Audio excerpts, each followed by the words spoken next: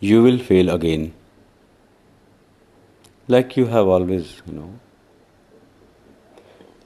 This is something not all of us, but yeah, most of us would have heard this.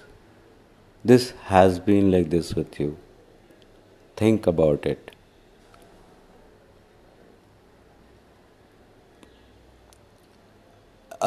Nothing to criticize this. Perhaps it's in our best interest that people tell us this. And many a times, these external voices indicate as an indicator. I mean, prove as an indicator. Perhaps they just draw our attention, and we turn towards it. At least our attention, and we start thinking about it. Is it so? Have I always failed? And does it also say that I'll again fail? So this thought crops up, yes. What to do then? If one has to fail again, then why to try? This is where I think the difference lies. The trouble of creating a definition of success. This is the trouble.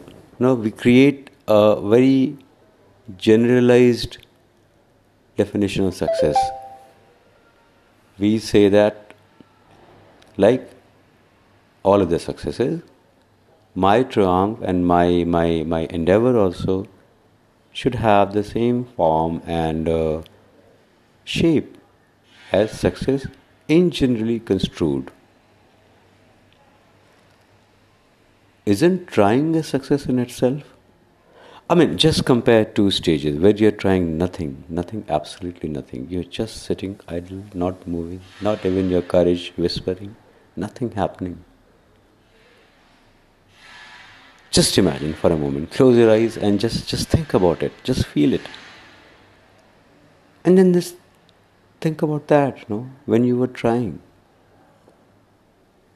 Wouldn't you choose this success over that failure? Though it's not this the feeling of happiness what you're getting, or maybe not even happiness. Happiness is quite overrated. Thus again, happiness has undergone the same error of generalization. People think that my happiness is your happiness and everybody's happiness is same. No, it's different for all of us. So getting back to the feeling when you weren't trying, when your all desires, your internal, all feelings, all emotions were just stale. Think about that moment. Give it some time. Close your eyes. Try it. When you are just static, in absolute sense, just living in a mode where you are just doing basic essentials like essentials of life, that's all.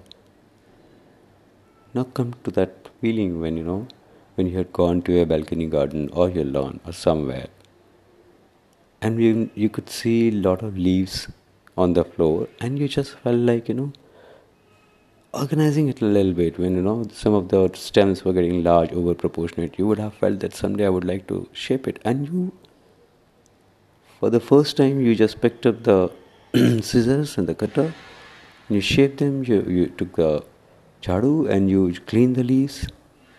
Just feel that particular moment, what you feel. Give it some time. Feel it. Just send yourself to that moment.